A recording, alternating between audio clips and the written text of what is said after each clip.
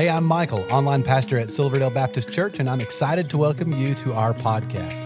Now, after you listen to this episode, I hope you'll stick around for just a moment. I'll be sharing about some resources we have for you, as well as a few things going on at Silverdale right now that we would love for you to be a part of. Now, I really hope this podcast is just what you need today to help you in your relationship with Jesus.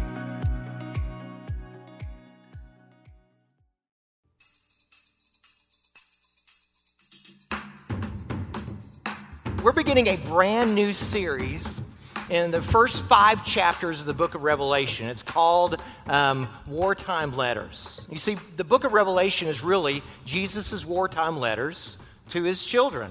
And the fact is that anytime there was a war that was going on, soldiers would always say that the thing that sort of kept them going were letters from home.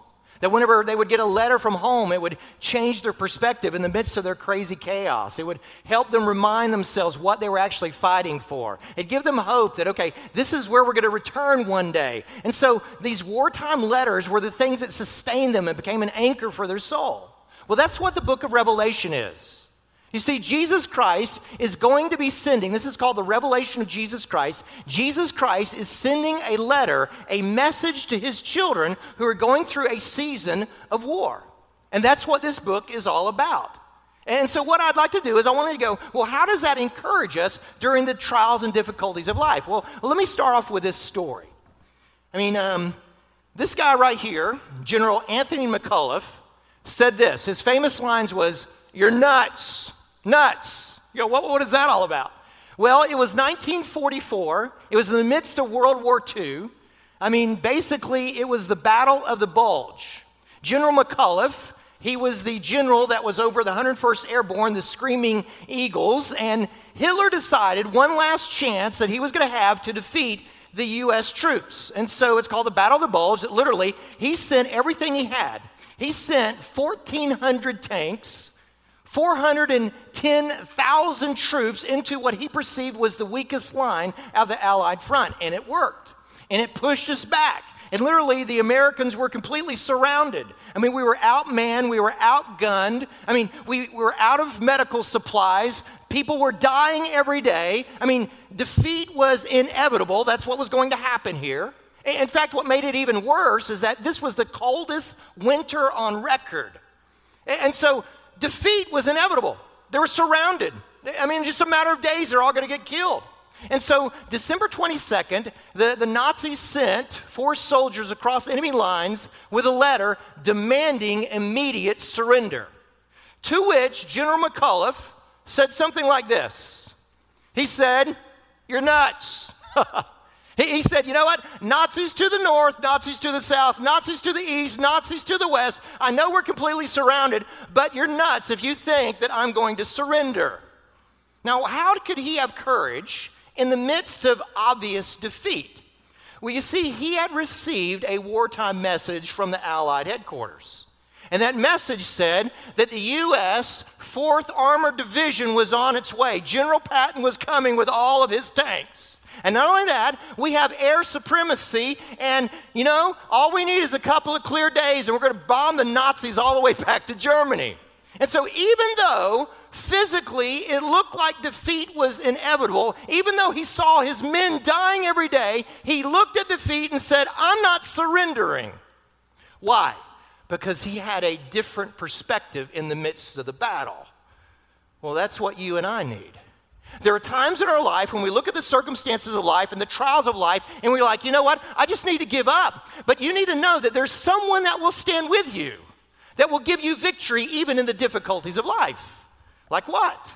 Well, maybe you're at school and you're being bullied, but you're not going to be afraid. Why? Because you got a big brother that stands over you, right? Or maybe, you know what? You're going through a time of grief and sorrow, but you're not going to give in because you're surrounded by loved ones that are holding you up. Or maybe you're facing some kind of, major surgery in your life, but you're not going to give in to fear. Why? Because you got this great medical team that's around you. What I'm trying to say is that whenever you know you've got the right person on your side, you can press on even in the midst of difficulty. The point is this, even if you already know that you've got the victory, you can persevere to the end. If you know the battle's going to be won in the end, you can persevere to the end. And if that's true on the playground, and that's true in the hospital, and that's true in the battlefield, it is definitely true for you as a child of God. And that is the book of Revelation. It is Jesus' wartime letter to his children saying, I know things are tough, but I'm going to give you a victory lesson. We're going to win. And I'm going to explain to you how we're going to win. Now, there's three things that we're going to look at. We're going to look at today, Revelation chapter 1, verses 9 through 20. And there's three incredible truths that I believe that will encourage you facing whatever you are facing today. And so I want you to jot on your outline. Number one is this. First of all, this book, the context of it, is the persecution of Christians. The first readers of this book were enduring incredible persecution. Look at how this is written, verse 9. I, John, your brother and partner in affliction, kingdom, and endurance that are in Jesus, was on the Isle of Patmos. By this time, the Apostle John is an aged old man. This is mid-90s AD. He's the last remaining apostle. And what's going on? He's been exiled on the Isle of Patmos. Now, Patmos is not Maui, folks. Patmos is basically this barren, windswept island in the Aegean Sea. It's where the Romans would dump their prisoners. And he's left there, and he's abandoned, he's isolated from everybody. It's like being put on Alcatraz. And you go, well, why? Why was John, put there? Well, look what it says in verse 9. Why am I on the Isle of Patmos? Because of the word of God and the testimony of Jesus. Because of his faith and his testimony of Jesus Christ, he has been pushed away from society and culture, and he is isolated. But he's not the only one. The entire church is experiencing this. Look again at verse 9. It says, I, John, your brother and what? And partner in the affliction. You see that word partner there? That's the word for fellowship. Now, most of us, when we think of church fellowship, we think of, we're going to have potluck dinner. We're going to have fellowship at church, right? Or next week, right? We got a fun day at Silverdale. It's going to be fellowship. We're going to have food. We're going to hang out with each other, play games. We're going to have church fellowship. Can I tell you, the first century church, their fellowship was in suffering. That's what they had fellowship with. And in fact, as we study the next few chapters, Jesus is going to have individual letters to individual churches that are going through seasons of suffering. Let me just give you a little snapshot. Revelation 2:3, Jesus says, I know that you have persevered and endured hardships for the sake of my name. Revelation 2:9, I know your affliction and poverty. Revelation 2:13, I know where you live, where Satan's throne is. Yet you are holding on to my name and did not deny your faith. The context of the book of Revelation is that the church is going through a season of tribulation. Now, we know that biblically, but we also know that historically.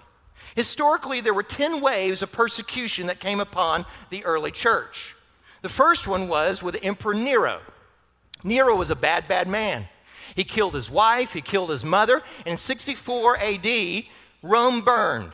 And everybody was blaming Nero, so he, like a good politician, needed somebody to blame, so he blamed the Christians. And suddenly there became an intense persecution of Christians. But guess what? The Christians endured and persevered.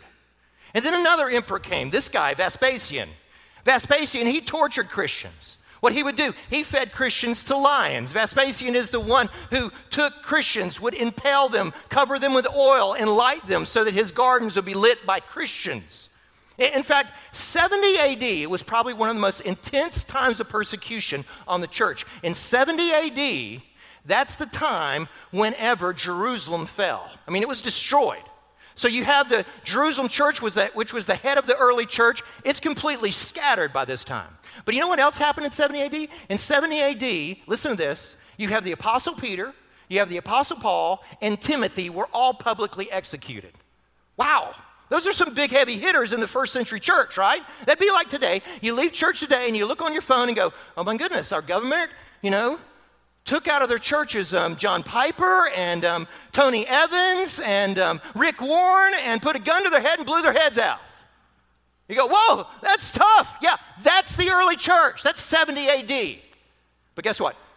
The Christians endured and they pressed on and persevered in Jesus. And then what happened? Well, it got worse. You had this guy right here, Domitian. He became emperor, and he wanted to be worshiped as God.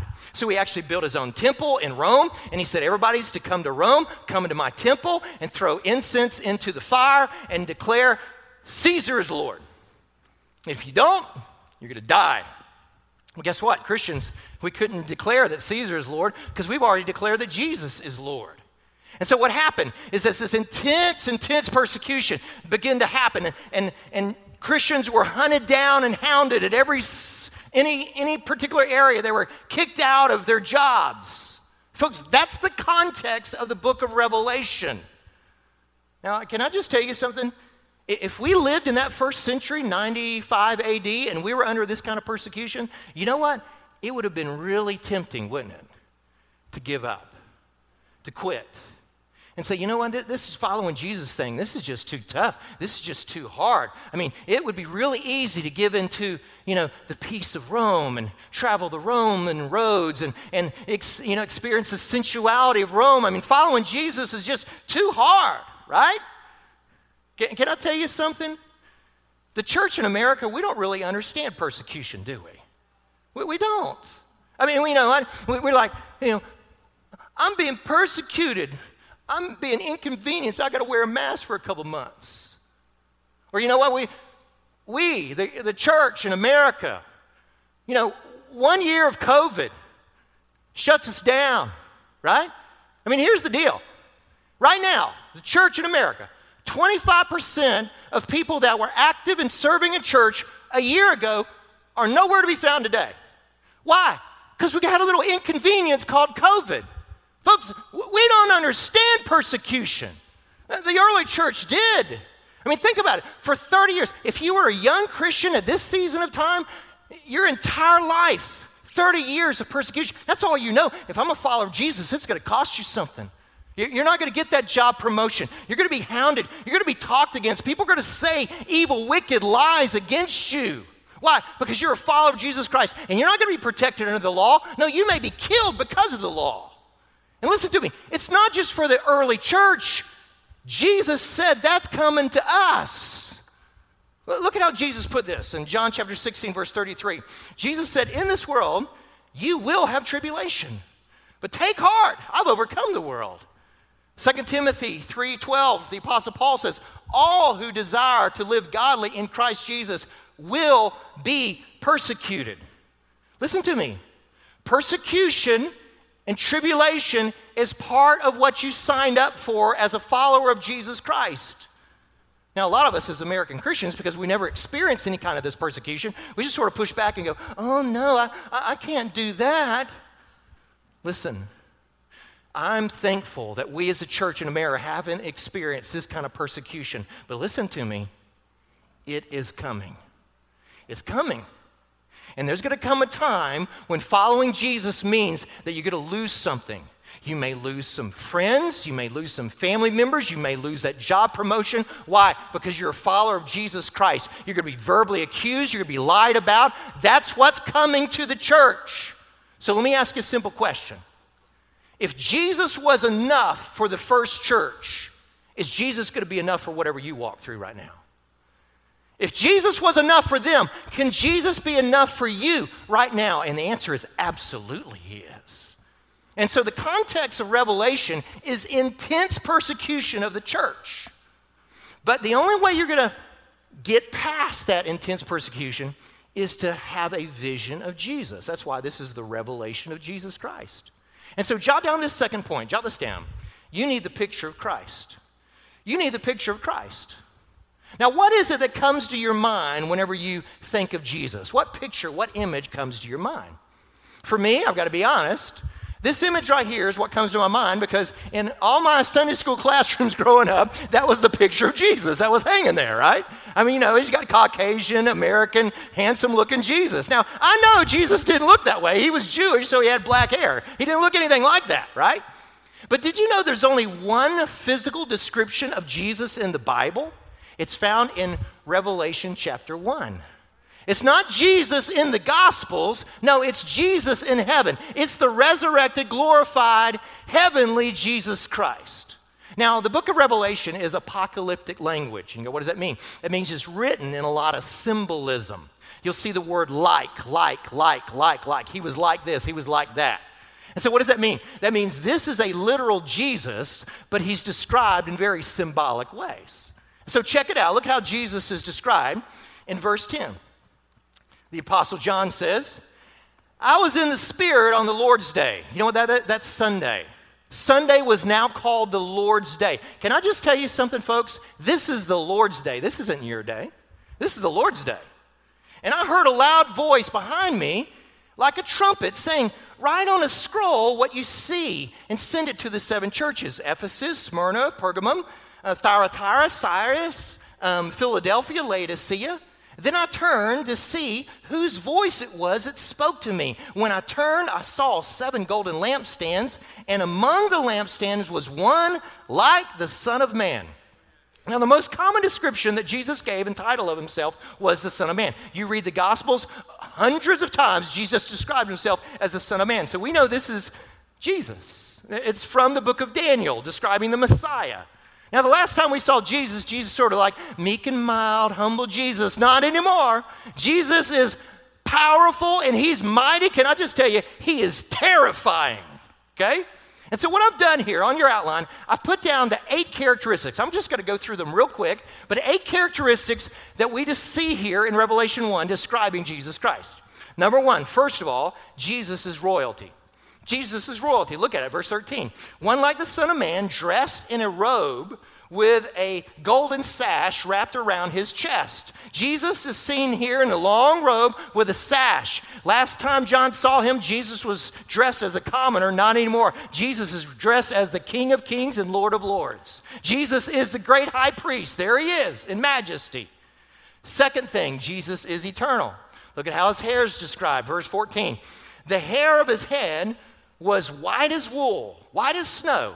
Now, that doesn't mean that Jesus looked old, okay? It's not like John saying, ooh, Jesus, you really aged since the resurrection. No, the idea is that Jesus is eternal. In fact, this exact description is found in Daniel chapter 7 to describe God as the Ancient of Days. It's in essence saying that I'm the eternal one. I'm the aged one. I'm the Ancient of Days. I'm the Alpha and Omega, the beginning, the end, the first and the last. There's nothing that came before me. There's nothing that could come after me. And guess what? He's the God of the past. He's the God of the future. But guess what? He's also the God of right now. So what else? Jesus, number 3, is all-seeing. Look at how he's described in verse 14. And his eyes like a fiery flame. Now notice again, it doesn't say that Jesus' eyes were fire. It's like a fiery flame. What's that talking about? That's the blazing eyes of Jesus' all-knowing, all-seeing ability. Ever know somebody that can look into you and it's like they're looking into your soul? That's what Jesus Christ can do. Look at how the writer of Hebrews puts it, Hebrews 4:13. No creature is hidden from him, but all things are naked and exposed to the eyes of him to whom we must give an account. Jesus is all-knowing. He is all-seeing. Fourth way Jesus is described, Jesus is holy. Look at it in verse 15. His feet were like fine bronze as it is fired in a furnace. Now, Jesus doesn't right now have bronze feet. No, it's like bronze feet. What does that mean? That means that it's gone through the furnace. It's been tried. It's been true. It's now purified completely. Jesus Christ is completely holy. And guess what? Jesus is going to trample his enemies under his righteous feet. Next description, number 5, Jesus is mighty. And his voice, like the sound of cascading waters, like mighty waters, like a waterfall. Have you ever stood next to a waterfall, a huge waterfall? Try to hold a conversation, you can't do it, right? I mean, you're yelling at the person, they can't hear you. Why? Because the sound of the mighty waters, that's Jesus. Jesus is mighty. Can I tell you something? When Jesus speaks, you don't talk back to Jesus. Number 6, he has authority.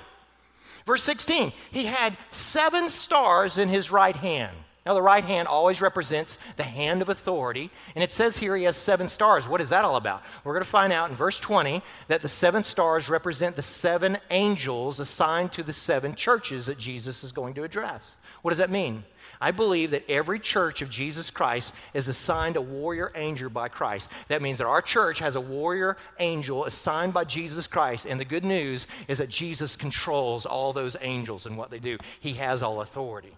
Number 7, Jesus is the Word of God. Verse 16, a sharp, double-edged sword came from his mouth. That's exactly how the Word of God is described.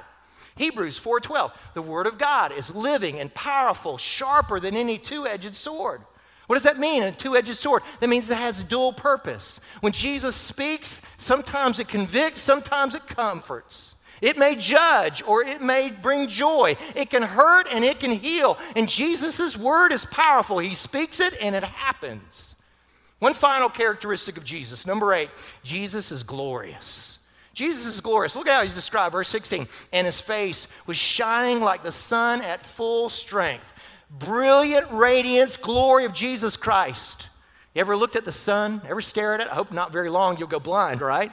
Well, that's what John's saying. John says, you know what? Looking at Jesus is like looking at the sun with, a no overcast sky with Jesus. Just glorious.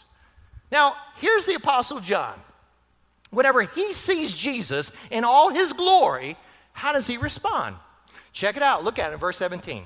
When I saw him, I fell at his feet like a dead man.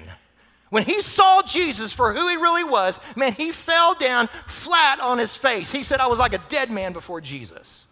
Now, what's interesting about this is that I believe that the Apostle John was probably the closest human relationship Jesus had whenever he was on this planet. I mean, John is described as the disciple Jesus loved. I mean, John is described at the Last Supper leaning on Jesus during the Last Supper. That during the crucifixion, you remember what happened at the crucifixion? Jesus looks down from the cross, sees John next to his mother, and says, John, I want you to take care of my mother. I mean, there's nobody on this planet that was closer to Jesus than the Apostle John. And yet, when the Apostle John sees Jesus, what does he do? Does he, get up and say, hey, Jesus, high five, give me a hug, chest bump? No, he falls down dead. If that's the closest disciple of Jesus, what do you think it's going to be like whenever you see Jesus? Can I tell you something? You're not going to waltz up to Jesus and say, what's up, big man? No, you're going to fall down like a dead man too. Why? Because the Bible says that one day every knee will bow, every tongue will confess that Jesus Christ is Lord. That's the picture of Jesus, folks. Do you understand? That's the one we are worshiping every weekend. That's the one we're following and serving. That's the Jesus. We're not following meek and mild, humble Jesus. He was that way before. He came the first time, he got a crown of thorns. When he comes again, he's going to get a crown of gold. He's going to rule and reign. He is the King of Kings. That's who Jesus Christ is today. Now, here's the deal. Why is that so important? Because whenever you're going through a time of persecution and difficulty and heartache and pain, you need to have the right vision of Jesus. But the good news is that Jesus isn't just far and removed and glorious. No, he's right there with you. So look at the third thing. This is critical. Number 3, let's talk about the presence of our Lord. The presence of our Lord. He's glorious, he's mighty, but he's also with us. Look what the Bible verse says, verse 17. It says, when I saw him, I fell at his feet like a dead man. And look at this. And he, that's Jesus, laid his right hand on me and said, don't be afraid.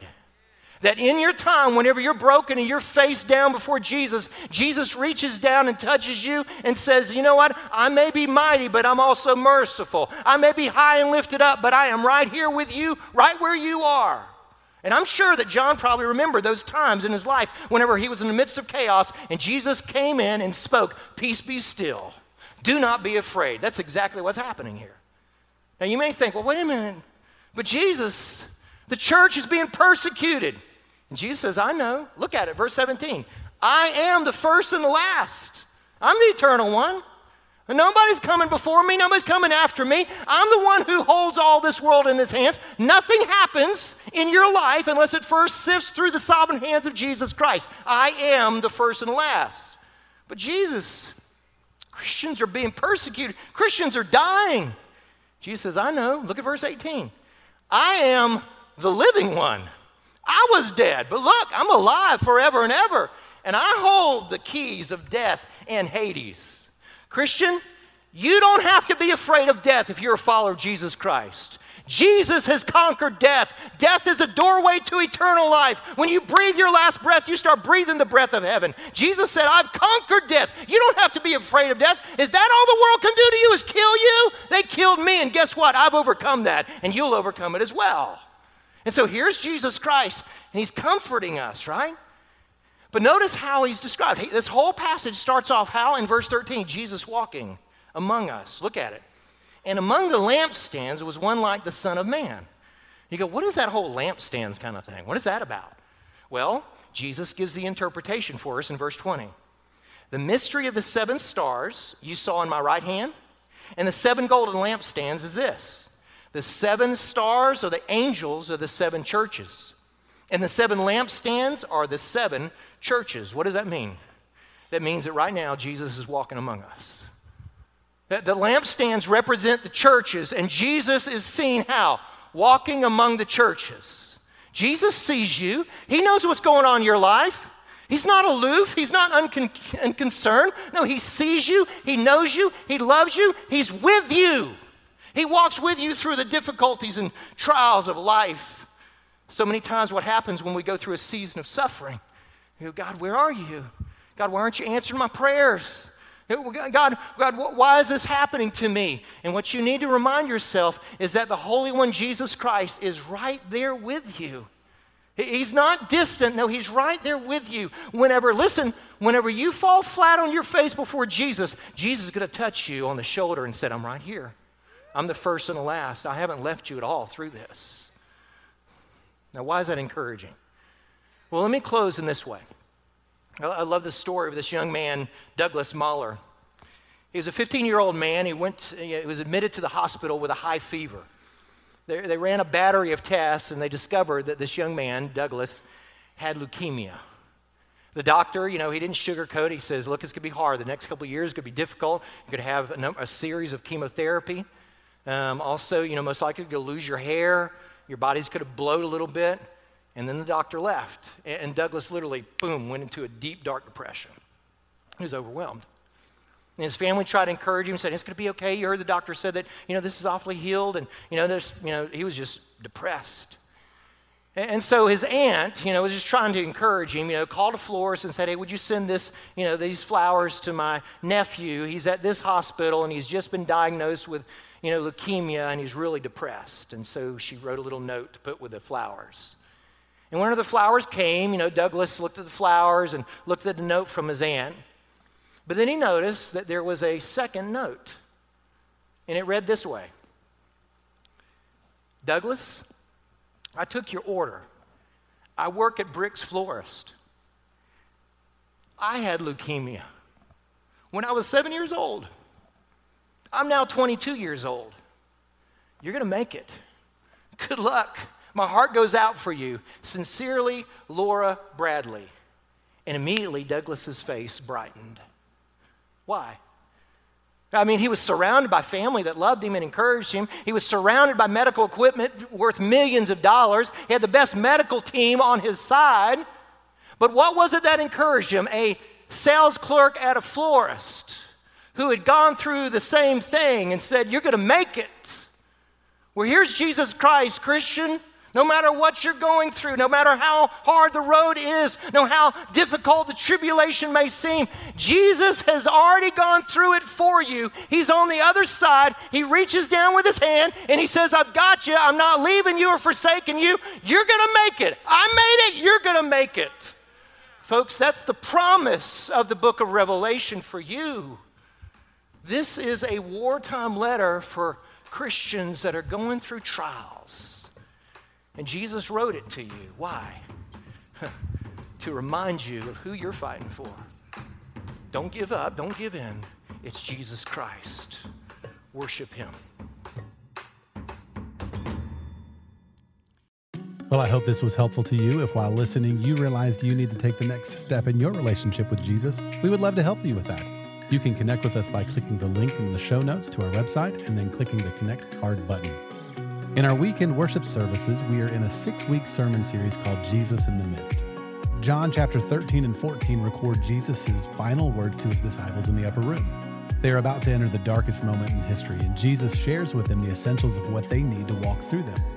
You know, the things they needed in the midst of their darkest hour are the same things we need in ours. We would love for you to join each week at one of our campuses or online.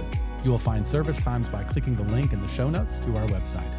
Lastly, there are so many ways for you to get involved and be a part of what God is doing at Silverdale. We really want you to feel welcome and a part, so please stay connected. Be sure to like and follow us on all our different social media accounts. You'll find all the links in the show notes of this episode. And lastly, help us spread the word about this podcast. Take a moment to share this episode with your family and friends. Again, we appreciate you listening and hope you will join us again next time.